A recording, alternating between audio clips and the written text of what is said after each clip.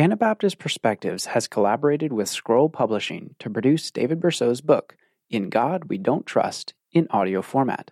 This December, we are excited to share several sample chapters with you while we are between seasons for our main weekly podcast. To listen to the complete audiobook, find it on the audiobook platform of your choice, such as Google Play, Apple, and Audible. And now, enjoy this sample chapter of In God We Don't Trust. Chapter 1. What it means to trust. It happened at exactly 3:55 p.m. I know because I was looking right at the clock when it happened.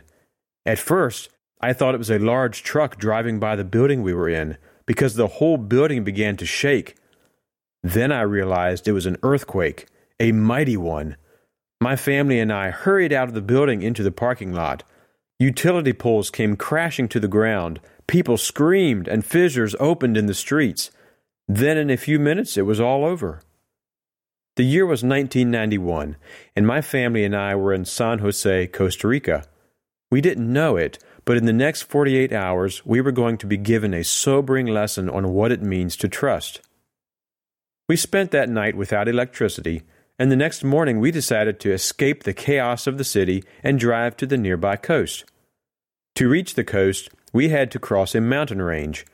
As we drove through the verdant, forest-laden mountains, we noticed several rock slides from the earthquake, which in some places had destroyed part of the road.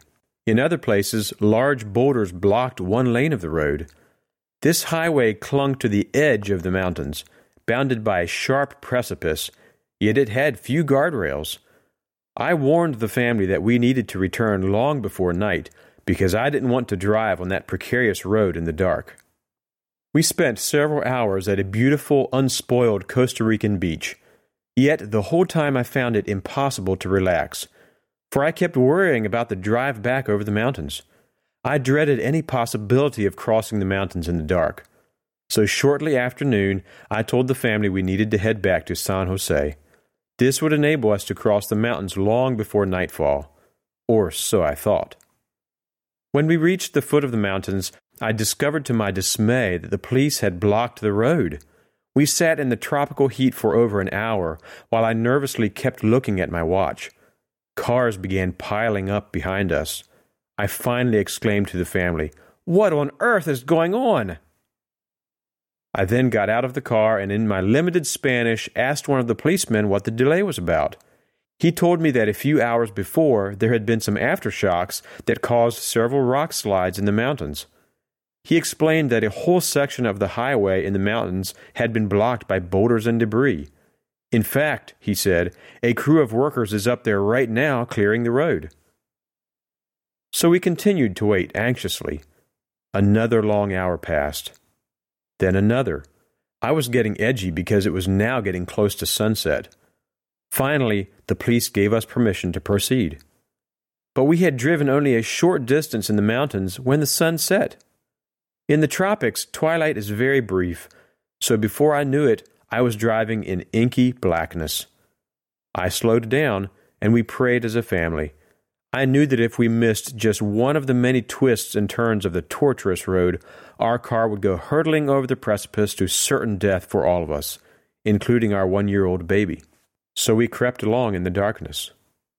Then the clouds descended on the mountain. We were now enveloped in such a thick gloom that staying on the road seemed impossible. My hands were glued to the steering wheel as I hunched over it, straining to see the road through the dark gloom. There were no places to pull over, or I would have done so. Stopping in the middle of the road or trying to turn around weren't options, because one of the vehicles behind us would likely plow into us. So we inched along at barely 5 miles an hour.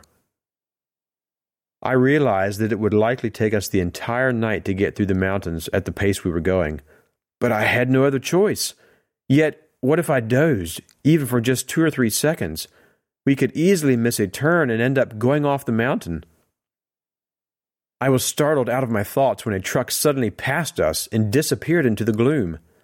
I thought to myself that it must be nice to have his powerful lights and his high driving perch.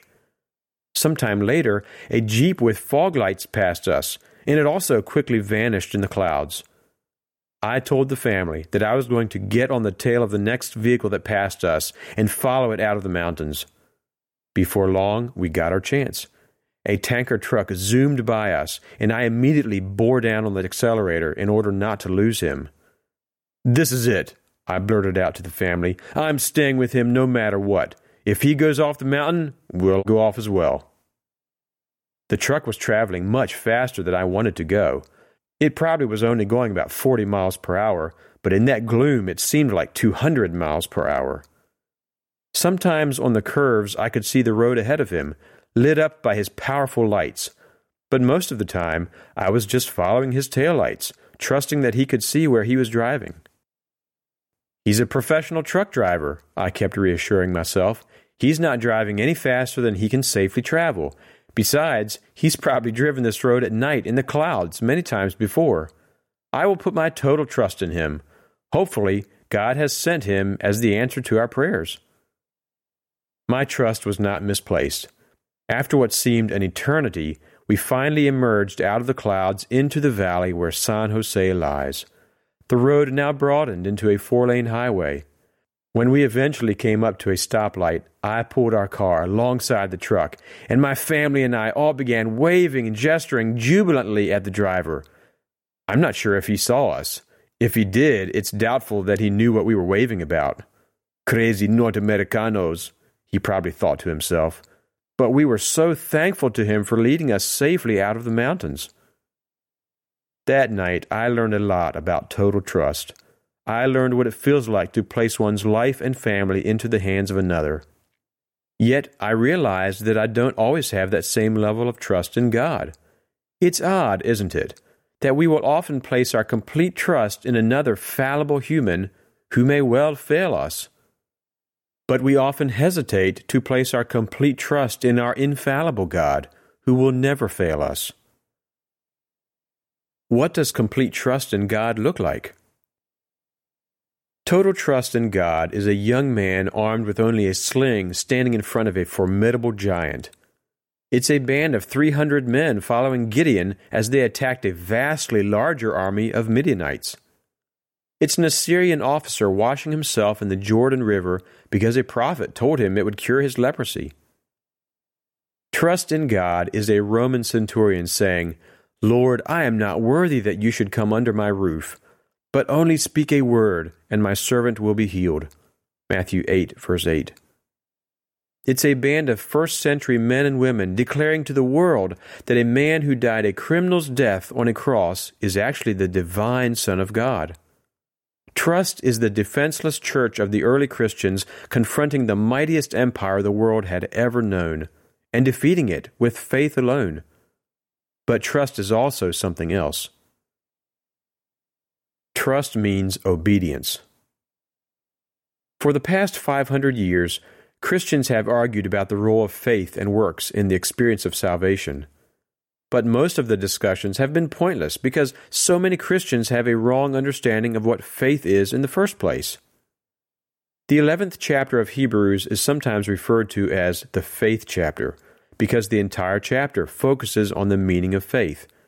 Instead of giving a lengthy theological explanation of faith, the writer defines faith by illustrating what faith causes people to do. In verse 8 he writes, "By faith Abraham obeyed." Hebrews 11, verse 8. Genuine faith leads people to obey God. When we deliberately refuse to obey God, it shows we don't have faith in the first place. That's why the Scriptures tell us that faith without works is dead. James 2, verse 26. When situations look tough, we need to ask ourselves these questions. Do we really believe that Jesus knows what's best for us? Do we truly believe that Jesus had our best interests at heart when he gave us his commandments? Do we truly believe that if we do things God's way, everything will ultimately work out for the best? Did the founders of America trust in God? One writer has described the American Revolution as the most sacred event in United States history. Millions of American Christians look upon many of the original American settlers, such as the Pilgrims and Puritans, as the epitome of godliness. They hold up the key figures in the American Revolution as the embodiment of all that is noble and holy. Looking at the colonists and revolutionists from a purely human standpoint, we find many brave and unselfish men and women. We find many wise and noble figures. However, in this book, we're going to do something different. We're not going to look at the colonists from a human standpoint. We're going to be looking at them in the light of the kingdom teachings of Jesus. Did the colonists obey Jesus? Did they truly trust in God, or did they pay God mere lip service? Were they strangers and pilgrims on the earth, seeking an eternal homeland? Hebrews 11, verses 13 and 14. Or was their real homeland their earthly country? Why this matters? This is not a mere matter of past events. What happened in colonial and revolutionary America has become part of American Christian saga, the collective memory of American Christians that gets passed from generation to generation. What happened in the past is also pivotal for examining future issues. What does it teach us about resolving problems? When issues arise, do we immediately reach for our guns? Or do we work through such issues in a manner worthy of the Prince of Peace? If we hold up men and women who didn't trust in God as examples to our children, how then are we going to teach our children to trust in God? In the pages that follow, I will be pointing out many situations in which our forefathers failed to trust in God. But please don't imagine that I'm some anti-American, left-wing secularist. I'm very conservative spiritually, economically, and socially. I believe in the inspiration and infallibility of the Scriptures, and I count it a privilege to be an American citizen. However, the point is this: if we cover over and glorify the sins of our forefathers, then we and our children are never going to learn to truly trust in God. Rather, we'll imagine that as long as we put "In God We Trust" on our coins, we're on the right track. Several decades ago, a pastor teamed up with a Christian author to write a book entitled The Light and the Glory. That book glorifies virtually everything the colonists and revolutionists did. Interestingly, though, the authors write, if God did intend this land to be a new Israel, then each major step in the implementation of this plan would have to conform with His righteousness. A holy end, no matter how sublime, could ever justify unholy means. I totally agree with the authors as to that last statement. But were the colonists' means holy? As I'm about to show you, they definitely were not.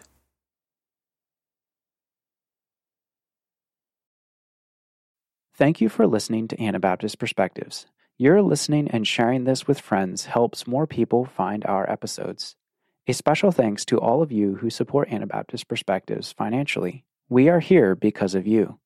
If you haven't had the chance to give yet this year, would you consider making a year-end donation?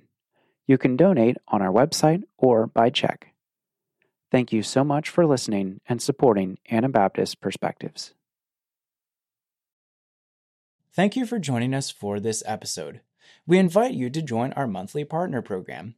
Monthly partners are key to the financial sustainability of Anabaptist Perspectives. Partners also gain access to bonus content, including our exclusive podcast where we respond to audience questions and comments. Sign up at anabaptistperspectives.org.